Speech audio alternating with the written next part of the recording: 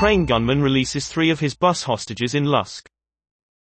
Police are involved in a tense standoff with the man who took about 20 people hostage in Lusk.